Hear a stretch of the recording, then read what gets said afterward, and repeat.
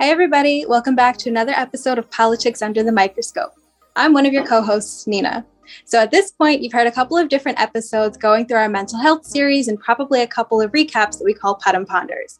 This will be the last one in the series. And in this one, we want to tackle a very specific question relative to the notion of science and some of the difficulties that could be inherent or systemic within it.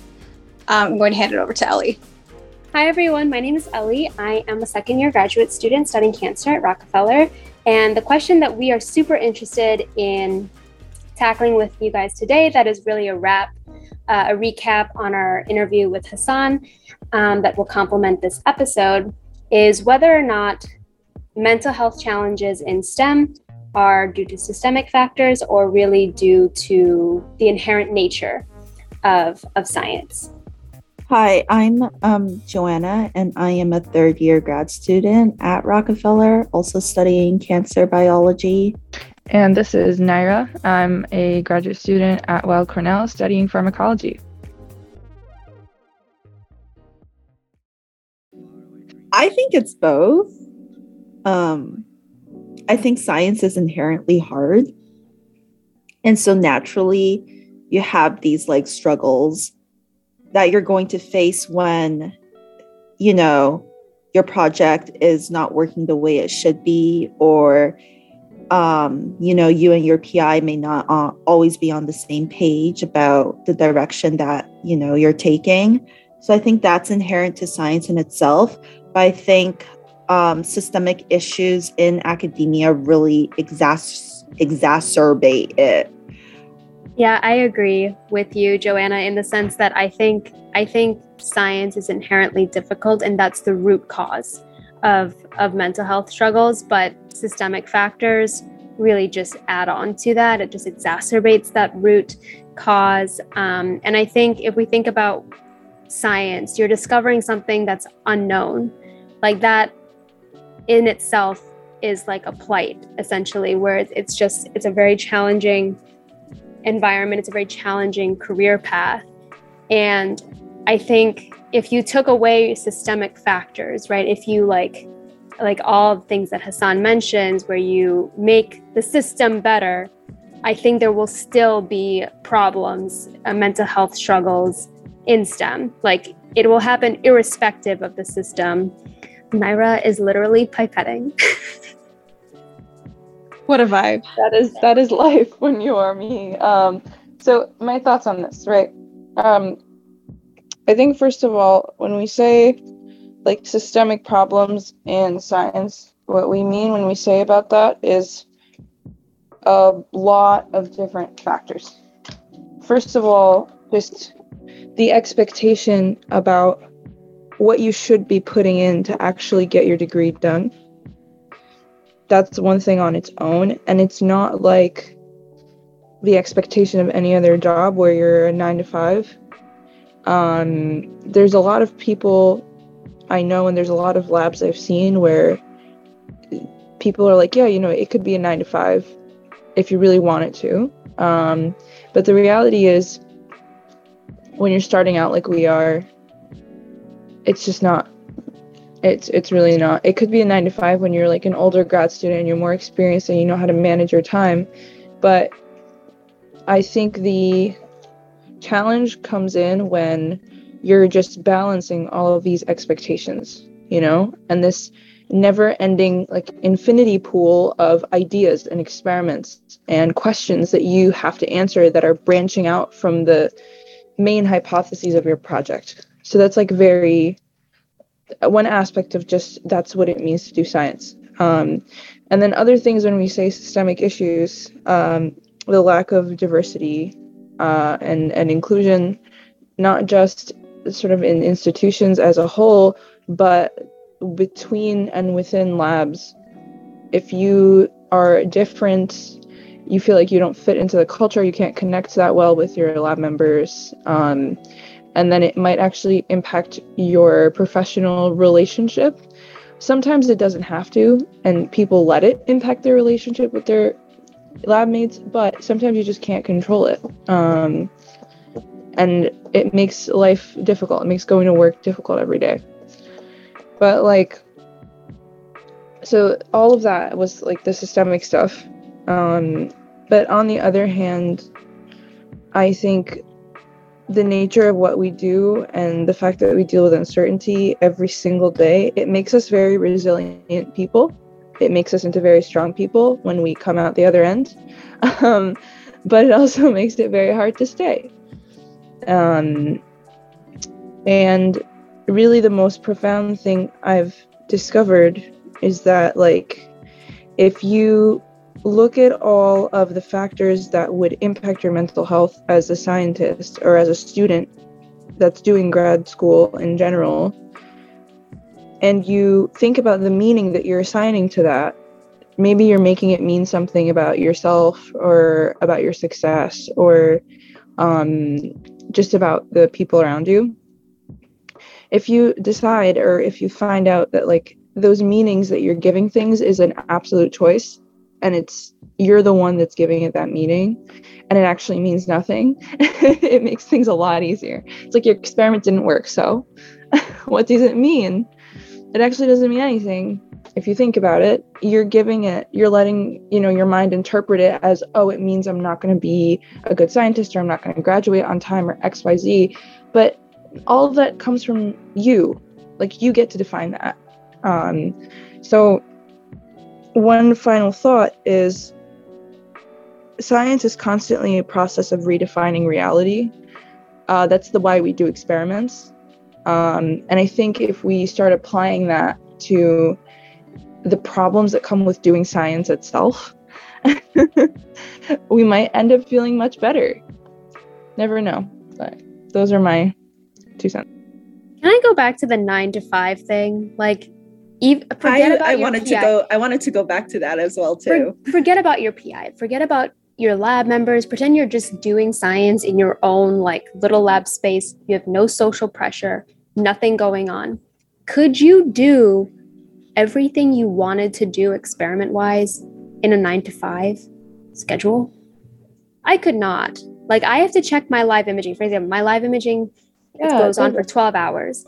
I don't have to be there for 12 hours. I can just set up, and then I had to check it in 3 hours, and I had to check it again a couple hours later.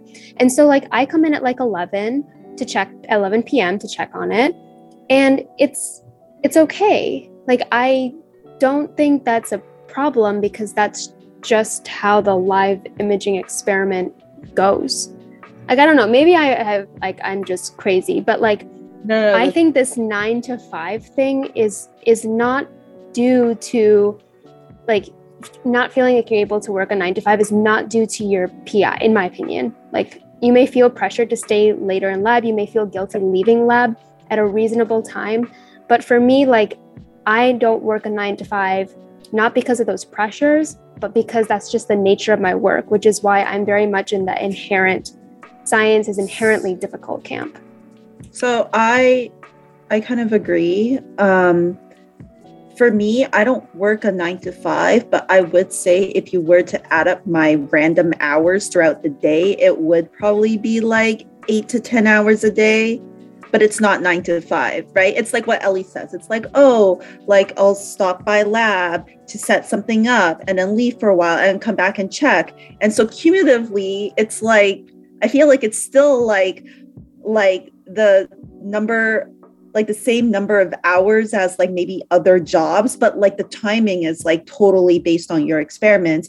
And another thing I wanted to say is like, sure, you can try to make it like 9 to 5, but the inherent nature of the work is that even when you're not doing experiments, even when you're not in lab and not setting things up, I just think like you're constantly thinking about like lab. You're constantly thinking about your science. You're constantly thinking about lab. And so even if you do only work 40 to 40 hours a week, let's say, you're not really working 40 hours a week. You're working 40 hours a week, plus the time that you're thinking about your science when you're showering or when you're like falling asleep or when you're like trying to jot down ideas before you go to bed. Like, it's just like, I think it kind of like consumes you. But is that systemic or is that inherent to science? I think it might be a little bit of both because it's inherent to science because you need to be like committed to your work to like do a good job. But then there's the expectation to be like committed to your work. And so people kind of expect that kind of mentality. Like I think especially some scientists, like everybody's different, but there's a lot of people who are very, very like married to their science. And if it works for them, that's great. But I think for a lot of people, they're trying to live up to that expectation of like being married to their science so that it like, I don't know, so that they don't get looked down upon by certain people or whatever. I think like it just goes back to what I said before in the beginning. I think it's like a both issue. Like, yes, like part of doing the scientific work is like constantly being like engaged in your work, but then there's also this like peer pressure that comes from other scientists around you. At least that's how I feel. Honestly, dude, I feel like it's neither, especially this aspect. I think it's purely your choice. It's like, okay, naturally, everyone is different though. Naturally, there are some people that let their work consume their thoughts. And it's like in the moment, you choose, do I even want to think about this right now? And it's up to you to set those boundaries. So it's maybe a lot of what, you know, contributes to these like poor mental health outcomes, especially, you know, in our demographic as grad students. Maybe a lot of it is like, are we aware that we're making choices about how to feel, how to act, you know, and keeping that balance. But just about like that aspect, there's a lot of things about science that are not a choice.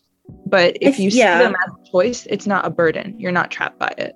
I think it's a skill to learn, though. I think it takes a lot of time and experience for a lot of people to learn that it is their choice to feel that way.